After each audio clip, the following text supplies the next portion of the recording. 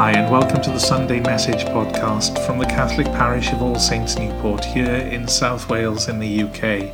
It's wonderful to have you with us as we share this week's message.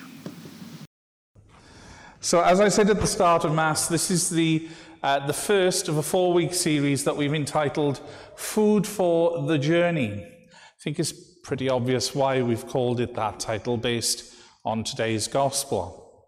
So here we go anyway.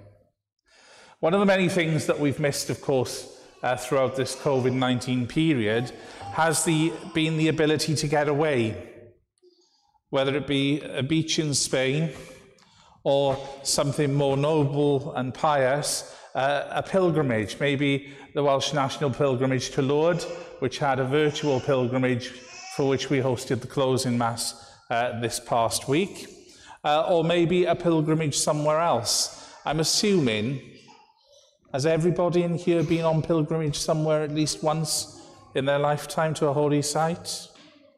Anybody not? Okay. Don't know about you at home either. But those of you who've been on pilgrimage know what it's like. It's that anticipation of getting to the holy site in the first place, isn't it? And from my many travellings with the Welsh National Pilgrimage to Lourdes in the past, I also know what a nightmare it can be for the travel, for the journey. You know, the flight is delayed, everybody complains, they just want to get home, whatever it may be.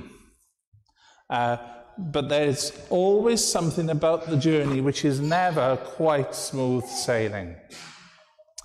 There was a pilgrimage which I used to do every year as part of my home parish family, which was the annual pilgrimage from Maesteg to Penrhys. But we wouldn't fly. We wouldn't take a car, we wouldn't get on a boat anywhere, we would walk. Now, Maesteg to Penrhys is 15 miles, if you don't know, okay? And it's quite literally 4 miles through the valley, up over a hill, and I know there's people from Maesteg watching, so they know what I'm talking about, up over a hill, down into the next valley. That valley sort of goes off in a way, so you take the one route. Then you come to a mountain range, otherwise known as the Bulch mountain range. You climb the Bulch mountain range, get to the top, go down the other side into the Rhondda there, and then you make your way to that last half a mile. Harry, remember that photograph I told you about? Yeah, excellent, he's got his thumb up. Show it to them at home, please, because that last half a mile is known as Penrhys Hill, which is like that. It's absolutely like that. After walking 5 hours, your last half a mile seems like you're climbing Mount Everest. But you spur on. You spur on to get to that holy place for that encounter with our Blessed Mother, or with our Lord, or whatever the encounter is on the pilgrimage that you are making. Our pilgrimages in this life are a reminder to us that life is one big pilgrimage with a destination which is holy. Pray God, the kingdom of heaven. And just like the Israelites in the first reading today, things don't always go our way. Things don't always go our way. Their journey is our journey. They are journeying into the promised land. We are journeying to the promised land. So if our journeys are the same, then we need to look to sacred scripture as to what it is to be a pilgrim. The pilgrim is one who passes through a constantly changing situation. Not meant to lay his head anywhere or her head anywhere. They're not meant to be content. They're meant to keep moving towards the destination, not conform to the ways of the location that they're in or the time that they're in, whatever it may be. The pilgrim is called to change. Remember when I said at Mass, I deliberately did this at the start of Mass, when I said, we're going to do something new this week. And the look of horror, the look of, oh, what's he going to do now? Because we don't like change. But change is a necessary part of life. It's a necessary part of journey in order to reach the destination. See, the trouble with the pilgrims in the wilderness and those approaching Jesus in the gospel today is that they're putting their own discontents and their own demands before the purpose of the journey in the first place, that encounter with Almighty God in the promised land, or that encounter with the true and living bread. Jesus says it, I tell you most solemnly, you seek me not because you saw signs, but because you ate your fill of loaves. What does he mean by that? Well, the early church fathers, St. Augustine, St. Irenaeus, St. John Chrysostom, they all agree on the same thing. Remember what happened last week at the feeding of the 5,000? He's just fed them. He's literally just fed them. And he's going one way with the hope that they're going to carry on and following in a different way, in a spiritual way. But they're following him because of what he's just done. Hang on a second. If this guy is who he says has got this power, if this guy who has turned around and basically said, look, I will never hunger again, well, it's wonderful. It's okay. I never have to go to Spar, Tesco's or Asda's again. I'll just keep following this fella. He'll give me what I want. They'd lost their purpose.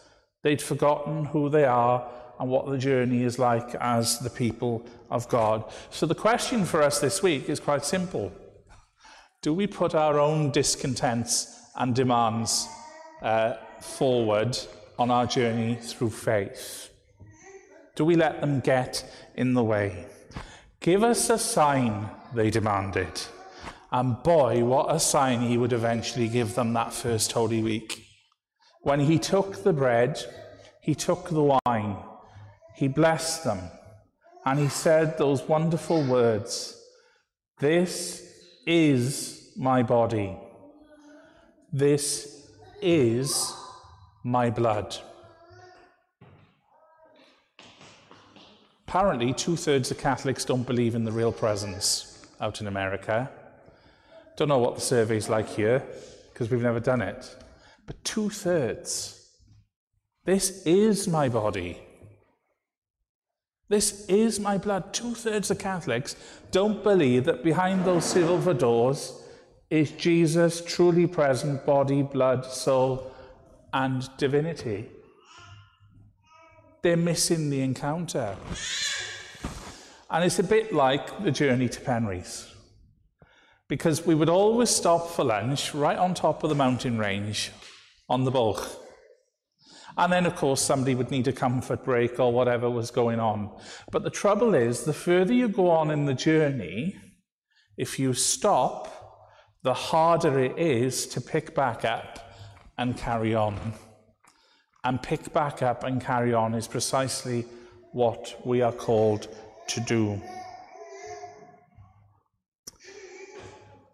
It's a similar situation in the Gospels with the woman at the well. Exactly the same situation, the Samaritan woman. If you knew who it was that was saying to you, I could give me a drink, it would be you that would be asking me for a drink, for the drink of the living water. So it doesn't matter whether you're Jewish, Muslim, Christian, Hindu, Along that lines of journey of faith, whatever you are exploring and whatever journey you are making, we've all got the same problem. We let our discontents and our short-sightedness get in the way. Do not labor for the food which perishes, but for the food which endures to eternal life, which the Son of Man will give to you. For on him has God the Father set his seal, he said today. What does he mean by that? Well, when he's thinking of a seal, he's literally thinking of a seal that everybody would know about, a wax seal, just like they would seal the tomb to make sure nobody had broken in.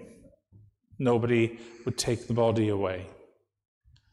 A wax seal has the impression of the stamp. Jesus has always coexisted, co-eternal with the Father.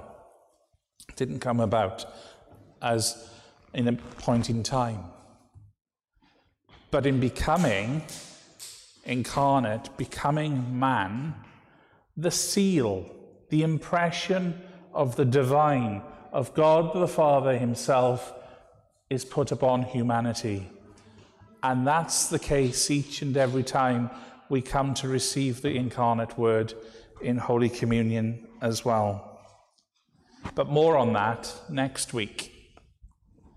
Let's never underestimate the real presence. Let's always call to mind that Jesus is our food for the journey. It's mentioned in the very prayer after communion at a Requiem Mass. Food for the journey.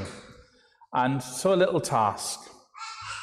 We're just going to ask you this week as a little spiritual exercise, do a bit of research on the real presence, on transubstantiation, whether it be the Catechism of the Catholic Church, whether it be researching more into the life of Blessed Carlo Acutis and the website of Eucharistic Miracles that he's put together. Or maybe it will be St. John Paul II's encyclical letter, Ecclesia de Eucharistia. Re-engage with that and hold on to that food which ultimately gives eternal life.